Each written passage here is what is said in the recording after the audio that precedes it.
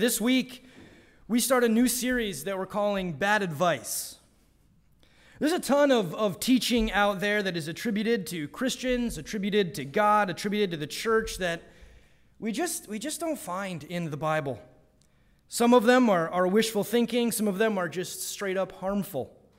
But we keep hearing those same things over and over again, so we're going to take the rest of the summer and work through some of these pieces of bad advice. And then look at how the Bible actually addresses these particular topics. We'll begin in 2 Corinthians chapter 4, verses 7 to 12, as we take a look at our first piece of bad advice, which states, God just wants you to be happy. We've heard TV preachers before. We've heard the likes of Joel Osteen and Joyce Meyer and these others that tell us that God wants us to have health and wealth, that his desire of us is that we be content and happy and have the money to enjoy life in the way that we want to enjoy life. And man, those words are honey to aching ears. The problem is, they aren't true. Not in the way that we take them, anyway.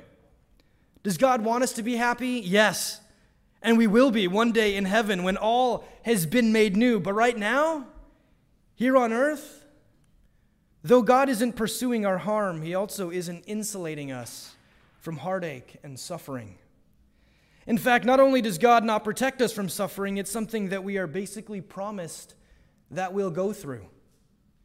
So as we begin this series, let's read our text this morning again. It's found in 2 Corinthians chapter 4, verses 1 through 12, or 7, through 12.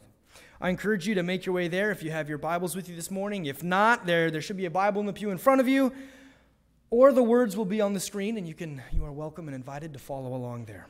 We read the word of the Lord, 2 Corinthians chapter 4, verses 7 through 12.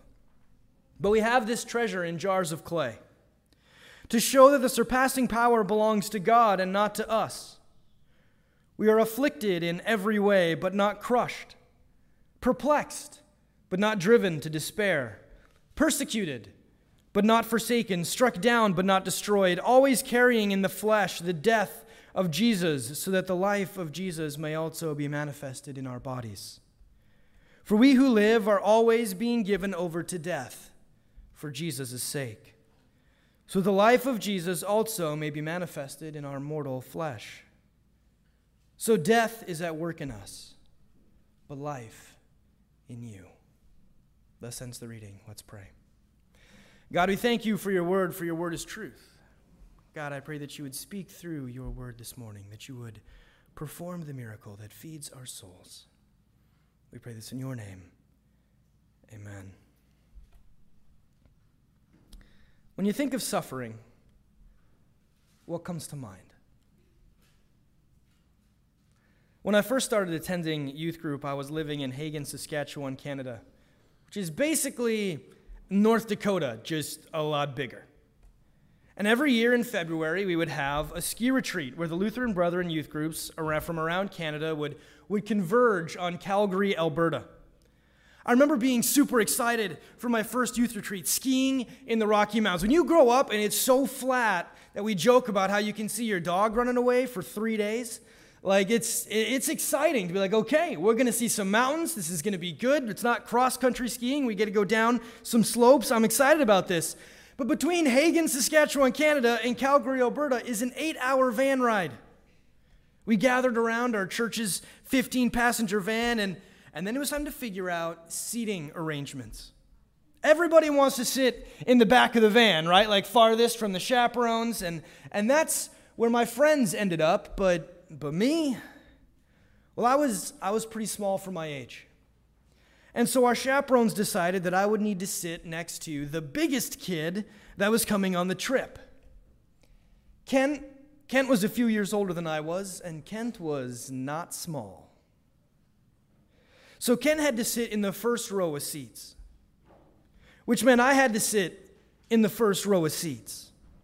It meant that I had to sit right behind the chaperones. It meant that I didn't get to goof off with my friends in the back. I didn't get to be part of the inside jokes that we were supposed to be sharing all weekend long. Sitting next to Kent meant that I had to deal with having a smaller seat because He was big enough that he took up a portion of my seat. It meant that I had to deal with the weird noises that he made. I had to take part in conversations that I didn't really care about, and it meant that I had to deal with his gas. And man, did that kid have gas. Suddenly, this trip that I had been so excited about wasn't looking as fun as it once had. The drive that I'd been looking so forward to just looked in my 7th grade eyes as an 8-hour drive of suffering. When y'all think of suffering, what comes to mind? As I've gotten older, I've had many more opportunities to experience suffering. To date, and I say to date because I do not know what future suffering awaits me, and I know that suffering awaits me. But to date, the single most excruciating time of suffering came in late 2018, early 2019. Before COVID was a household name. Many of you walked beside us during that difficult period in our lives. Many of you walked with us, and we are thankful for that. For you see, in late 2018, early 19, my wife Karen was pregnant with what would have been baby number 6. But it wasn't long into the pregnancy that the doctors told us there was something that wasn't right with baby. We found out that our child had a condition the doctors called trisomy 18. I'd never heard of that before, but it didn't sound good. It's a condition where the baby doesn't have all the chromosomes that it needs to form correctly in the womb. When I was trying to explain the condition to my boys, I told them it was like the baby was a Lego set. But the baby didn't come with all the pieces. And so the baby was forming in my wife's belly and mommy's belly, and it wasn't being built right. It wasn't being built to last. Pieces were missing. We were told that baby would most likely not make it to delivery, and that if baby did make it to delivery, we would probably only have a few hours before baby would pass. This was hard news. It was a hard time. Ava Hope, our only daughter, was stillborn on January 10th, 2019. Suffering took on a whole new weight for me during that time. Now suffering was going to the funeral of my daughter, who I never even had the chance to really meet. Suffering was never getting to find out her favorite color. It was never knowing what style of music would set her feet to dancing. It was never getting to feel her arms around my neck as she gave me a hug. Suffering for me became my little girl being taken before I had the chance to tell her how much I love her. It was hard. It was difficult. It was painful, but it wasn't over. My wife, Karen, the boys, and I would grieve 2 more miscarriages that year. And you know, it's still hard. It's still difficult, and it's still painful. I've shared a little bit of my story with you this morning. I've shared some of, certainly not all of, the valleys of suffering that I've walked through in my life, but even in sharing pieces of my story, I know that I have not had to live through as much as some of you have or will. I have dear friends that have lost more children than I have. I have dear friends who a part of their journey has been that they've been unable to have children. Now, their stories are not done, they aren't fully written, and we don't know how God will continue to move, but I do know that those journeys have been hard. They've been difficult. Those valleys of suffering have been deep. I don't know what valleys you have walked through. I don't know what future valleys await you. Some of you have been bullied. Some of you have lost loved ones to sickness. Some of you have lost loved ones to tragedy. Some of you have had tragedy befall you. Some of you have been mistreated. Some of you have felt abandoned. Some of you have been abused. All of you have lived through the teeth of a pandemic, felt the fear, the anxiety of the unknown. We've all experienced the loneliness of being separated from those that we love and miss. We've all had to deal with the brokenness of the world in one way or another. Life is not fair. It's not easy. It's not all about happiness. It's full of suffering. I'm reminded of the line from the classic movie, The Princess Bride. I don't know if any of us are familiar with that, but if you're not, you should totally go watch that movie. It's fantastic. But Princess Buttercup has been kidnapped by the dread pirate Roberts. And through the course of their conversation, Buttercup tells him of her one true love, Wesley, who was killed by the dread pirate himself. And Roberts responds rather callously about how she must not have loved him very much since she got married to someone else. She snaps at him, "You mock my pain." To which the dread pirate Roberts famously replies, "Life is pain, Highness. Anyone who says differently is selling something." Life is pain. I don't know about pain being the definition of life, but I will concede that life certainly contains a lot of pain, doesn't it? We fall and hit our heads, we skin our knees, we get sick, we feel left out, we experience loneliness. We deal with anxiety. And with those emotions, there is a tangible pain. We get our hearts broken. We feel lost. The ones that we love die.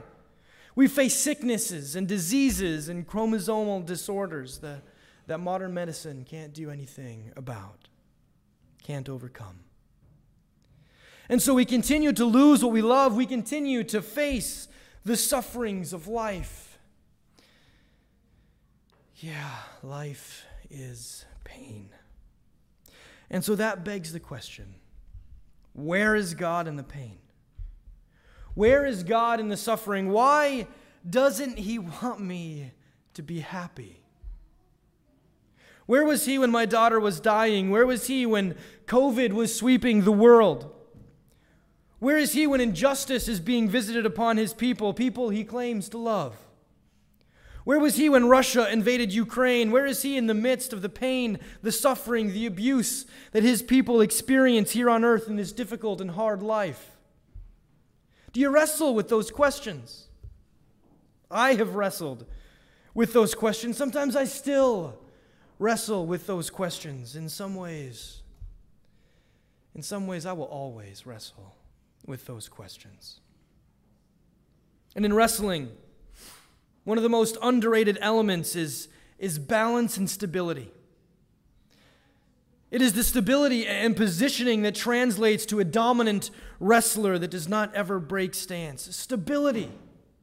As we wrestle with God, as we ask Him the questions that we struggle with, as we struggle with how He could allow so much suffering to take place in this world, what do we stand on?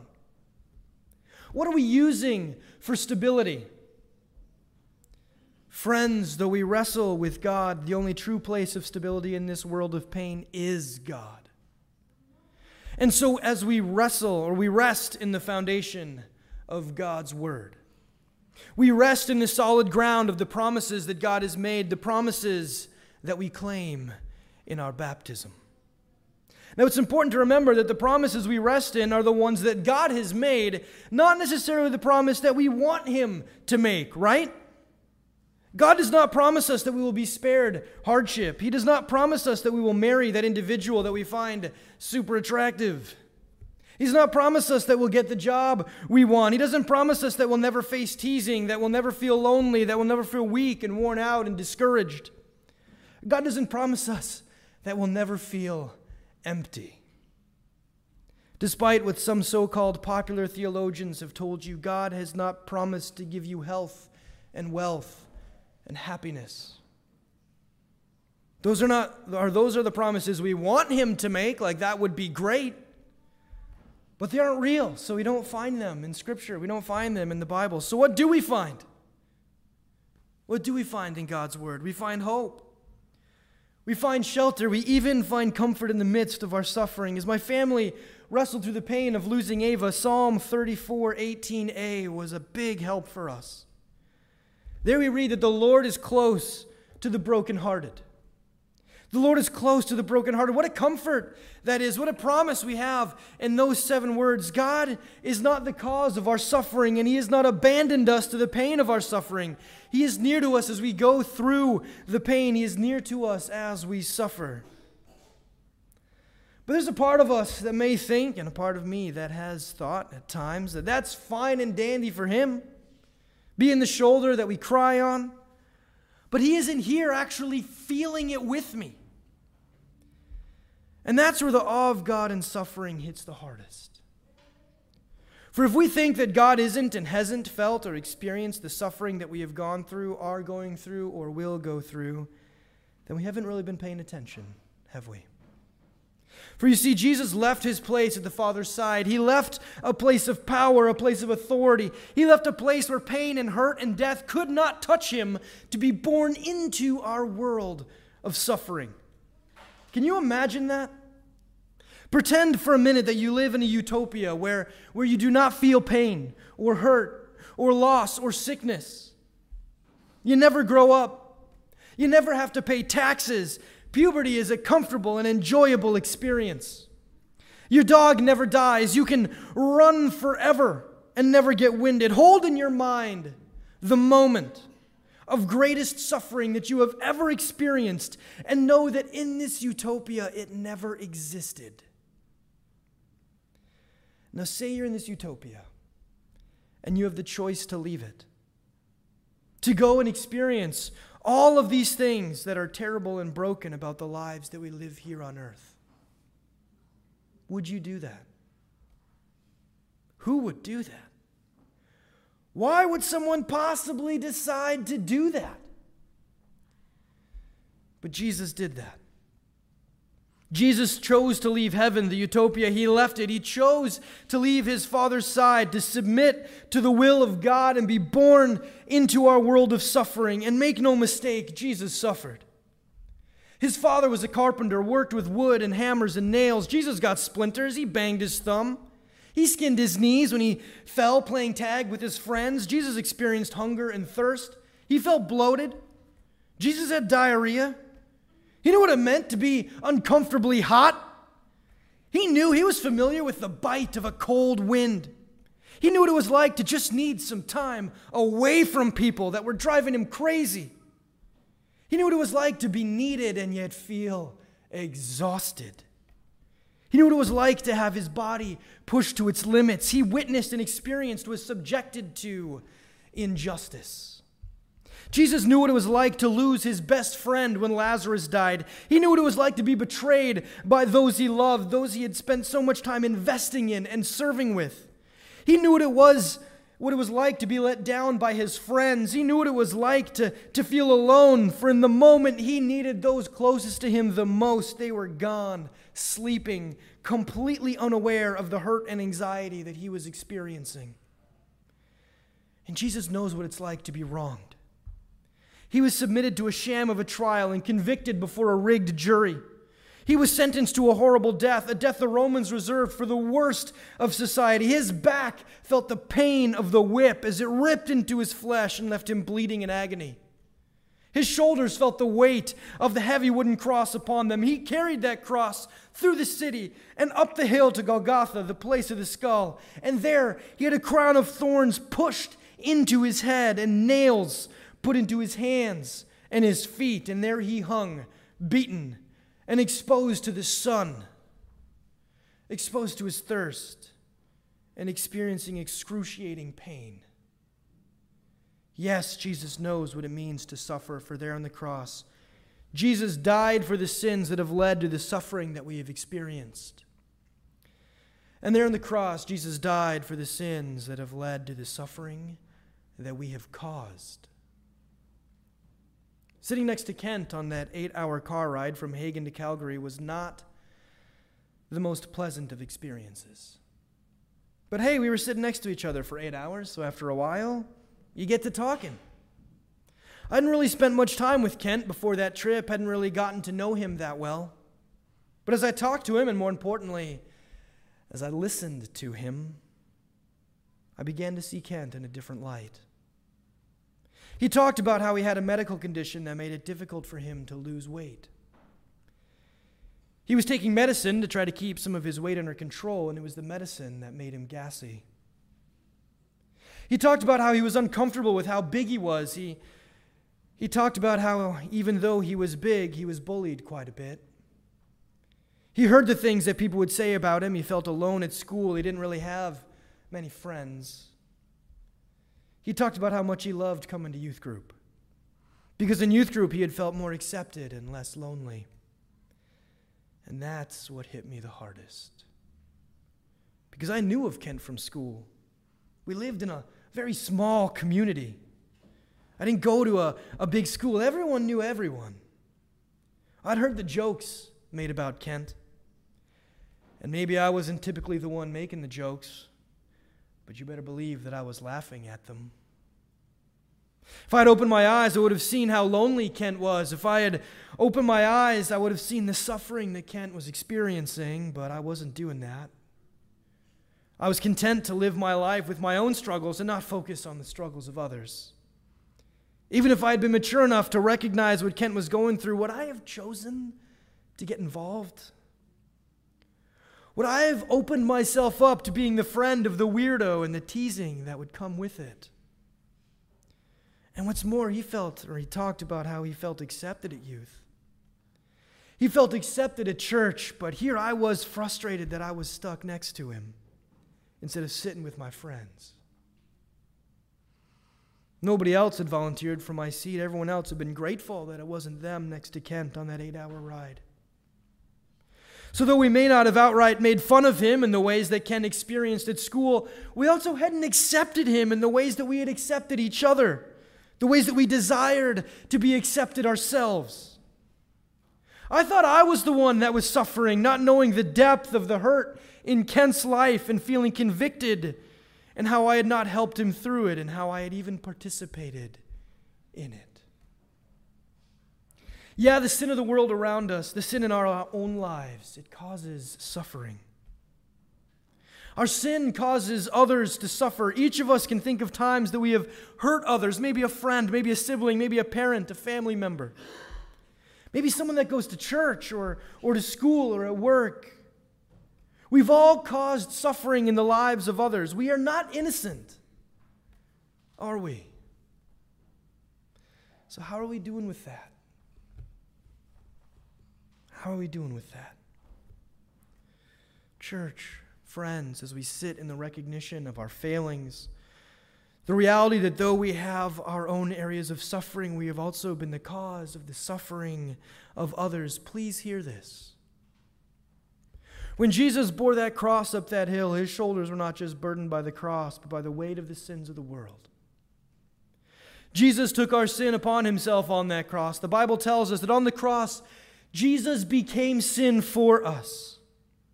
All the sin that I have ever done, all the sin that you have ever done, all the sin the world has ever known and ever will know was taken upon Jesus on the cross. And there on the cross, he paid the price for it.